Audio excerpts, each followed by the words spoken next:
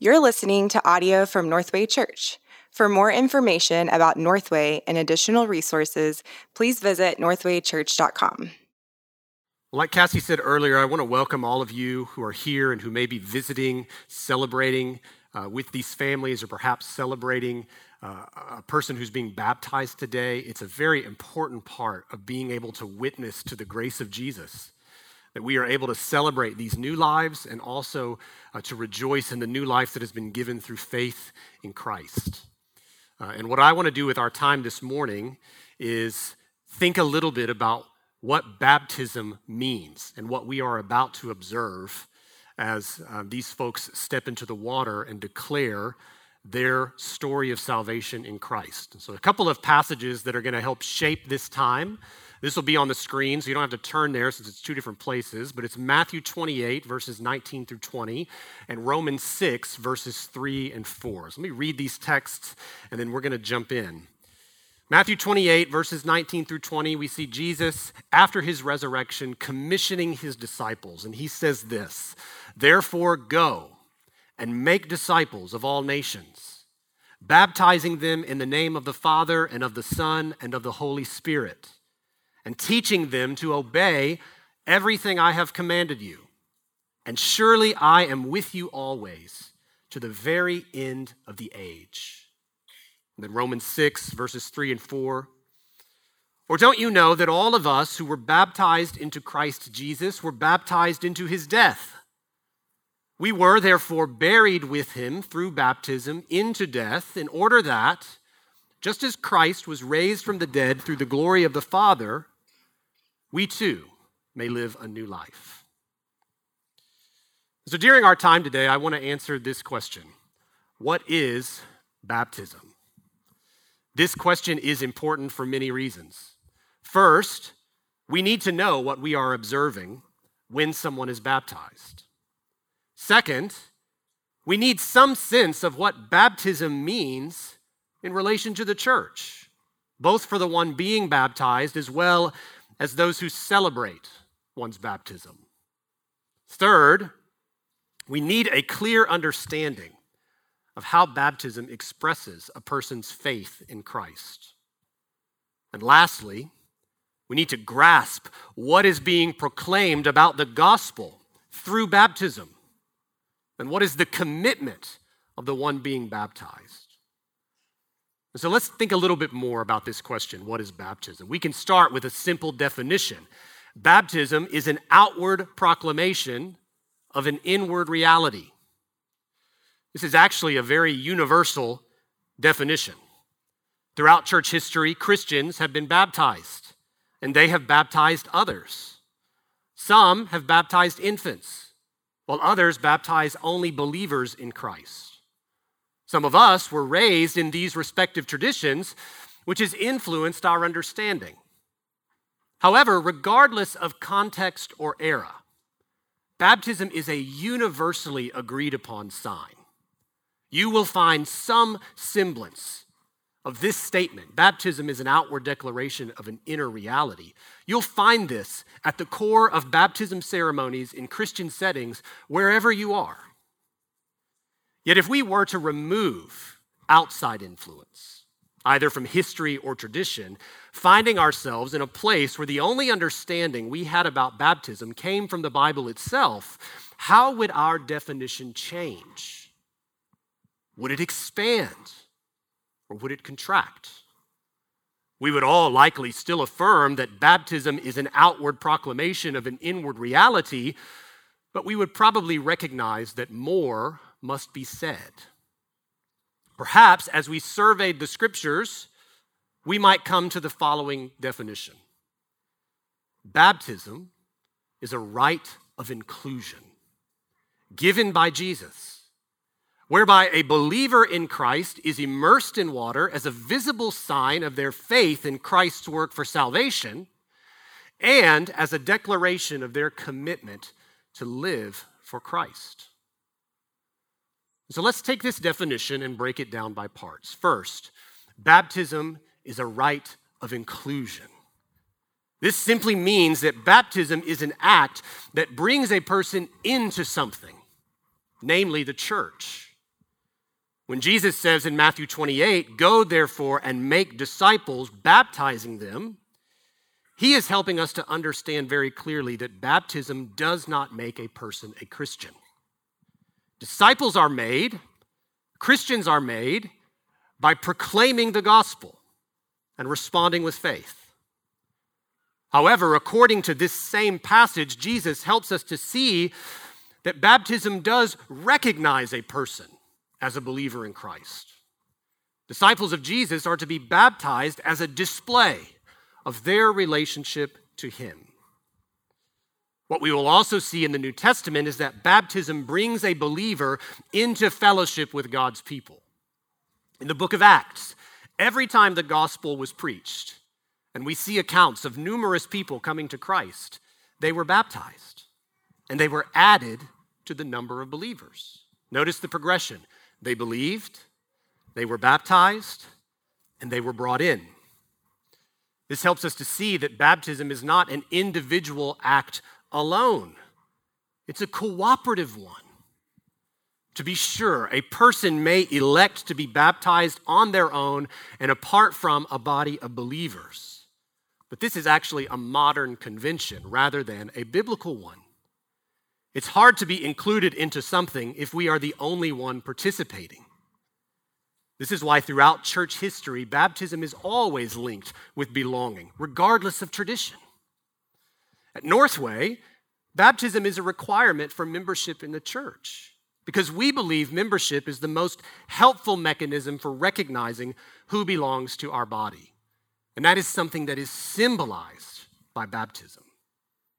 In addition, we encourage everyone being baptized to do so as part of our gatherings. We get to celebrate with them, and it comes from our recognition that because we are being welcomed into the body of Christ, this is a celebratory event to be shared among the body of Christ. Just as a wedding has witnesses, so too should a baptism be accompanied by those who can most rightly celebrate it. And so baptism is a rite of inclusion. But next, baptism was also given by Jesus. This is what we read in Matthew 28, where Jesus instructed the apostles to go and make disciples and to baptize them. Again, baptism does not make a person a Christian. It is not necessary for salvation. But as we look at Jesus' words, we must admit that even though baptism is not necessary for salvation, it is necessary for obedience. Growing up, I was a part of a church tradition that was Baptistic, which means they practiced believers' baptism. Yet it was one that de-emphasized the role of baptism and its necessity. The implicit message was that because baptism was not necessary for salvation, it also wasn't functionally necessary in the life of a Christian. And so I spent several years leading and serving in this church, having never been baptized. Many people there nurtured and guided me in my own development as a future shepherd, but what they did not tell me was that I should be baptized. It was entirely up to me to make that decision. What's missing here? No one helped me to understand that it is Jesus himself who declares that his followers are to be baptized. Baptism is not a human institution, but it is one that comes from God himself. As such, we have no more right to deny the necessity of baptism in the life of a Christian any more than we do the other commands that are just as binding: to love God, to love others, to witness to the resurrection, and to grow in maturity and wisdom. But this leads us to an important question. Hardly anywhere do we see in church history the necessity of baptism being questioned. All throughout history, all throughout differing traditions, we see this sign as essential. But there is, however, much disagreement on just who it is that is to be baptized. And so this leads us to the next aspect of our definition. Baptism is for believers in Christ. Both the New Testament and the witness of history affirm that the practice of the very first Christians was to baptize believers. However, this practice shifted over the centuries, And as a result, the recipients of baptism became younger and younger. Eventually, what became most common, even universal, was the practice of what we might call infant baptism or paedobaptism. There have been various ways that infant baptism has been interpreted. Some traditions, such as Catholicism or even some of the early reformers, viewed infant baptism as bringing the recipient a special kind of grace. For some, baptism represented the removal of original sin. For others, baptism, at whatever age it occurred, was the point when a person received the Holy Spirit and was regenerated. The problem with these views is that they turned baptism into a kind of salvific work. Baptism no longer merely represented obedience to Christ and the declaration of one's faith, but it now became necessary in order to receive an essential aspect of God's grace and salvation. The other problem is that nowhere does this understanding of infant baptism align with what Jesus and the apostles taught and practiced as it relates to baptism. Eventually, a reformer named Huldrych Zwingli, is that a fun name? Huldrych Zwingli, who lived from the late 15th to the early 16th century, he popularized a view of infant baptism that saw it as depicting the covenantal unity of the Old and New Testaments. In the Old Testament, God gave circumcision as the sign that set his people apart from the other nations. For Zwingli, baptism replaced the sign of circumcision, but it essentially meant the same thing. His basic premise, according to theologian Timothy George, was this: just as the children of God's people were circumcised in the Old Testament as a sign of the covenant, so the children of believers in the New Testament should be baptized as a sign of their ingrafting into the Christian church. This is the view that is communicated by our Presbyterian brothers and sisters, as well as in many other traditions which practice infant baptism, but nonetheless represent true believers in Christ. But again, we must face the issue that such an interpretation does not actually surface as we read Scripture. Even in the one place where circumcision and baptism are referenced in the same passage, the clear sense is that baptism is to be expressive of a transformed life, because it comes after one's faith. And it reflects that person's commitment to live for Christ. Listen to what Paul says in Colossians 2, verses 11 and 12. In him, you were also circumcised with a circumcision not performed by human hands. Your whole self, ruled by the flesh, was put off when you were circumcised by Christ, having been buried with him in baptism, in which you were also raised with him through your faith in the working of God, who raised him from the dead. In this sense, baptism cannot represent a continuity between the Old and New Testament covenants, because it is only referred to in Scripture as something connected with the transformation that comes by faith in Christ. This is something that an infant, as beautiful and tender as they are, cannot possess.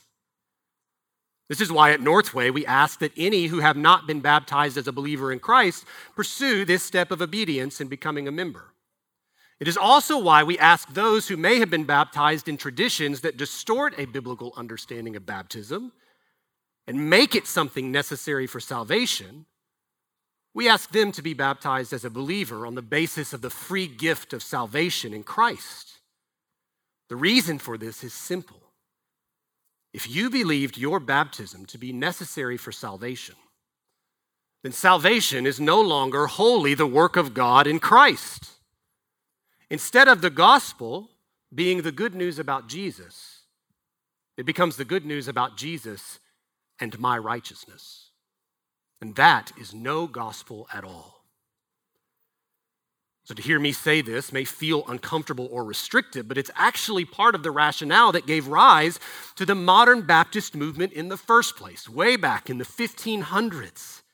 Men and women searched the Scriptures, and they became convinced that infant baptism, as it was understood in those days, did not accord with the truth of Scripture. And under great threat of persecution and even death, Many boldly chose to be baptized as believers in Jesus Christ because they saw baptism as a matter of great importance to the integrity of the gospel. They were willing to suffer so that the glory of God would not be threatened. Now, what this means, if you consider yourself to be part of Northway but have been reluctant to pursue membership because it would require you to be baptized as a believer, you have an opportunity to search the scriptures to see whether or not what I am saying rings true. Some who are baptized here were baptized as infants, and they have come to embrace believers' baptism because they see it in the Bible. Others recognize that their baptism, even if there was some semblance of faith in their life, was nonetheless from a tradition that treated baptism as a means to salvation. Still others have had to acknowledge that they simply never saw it as an important issue. And to all of these potential objections, we have to ask, is Jesus asking me to obey him? Am I called to obey him before my family or my tradition? Before my fears or my worries or my embarrassment about how I may be seen or perceived? And if that's you, I just want to encourage you that it's better to obey Jesus later than never at all. We must also recognize that baptism is something about which believers may disagree. So even though we are a Baptist church, we love and we partner with many who hold to a different view on baptism because we are still united in the gospel. And so if you conscientiously hold to infant baptism, I would encourage you to pursue involvement in such a church where your beliefs are affirmed and to be faithful there. However, such respects for other traditions should not be a reason for us to avoid what we see as true in Scripture. Okay, next. Baptism is by immersion. It's actually a very short point. Okay? And it's that the verb baptizo in the New Testament always means to immerse in water or to dip. This is why you see us in the baptismal completely submerge someone in water. We're going to bring them right back out. We're not drowning them because this follows the pattern of the language of Scripture. Some who were baptized as true believers from a right expression of faith may have been baptized in a different mode from immersion. That's okay. While we baptize by immersion, we recognize that the more important factor is whether or not a person's baptism represented a true understanding of the gospel and the faith that precedes the act itself. And then 2 more points for us. Baptism declares one's faith in Christ.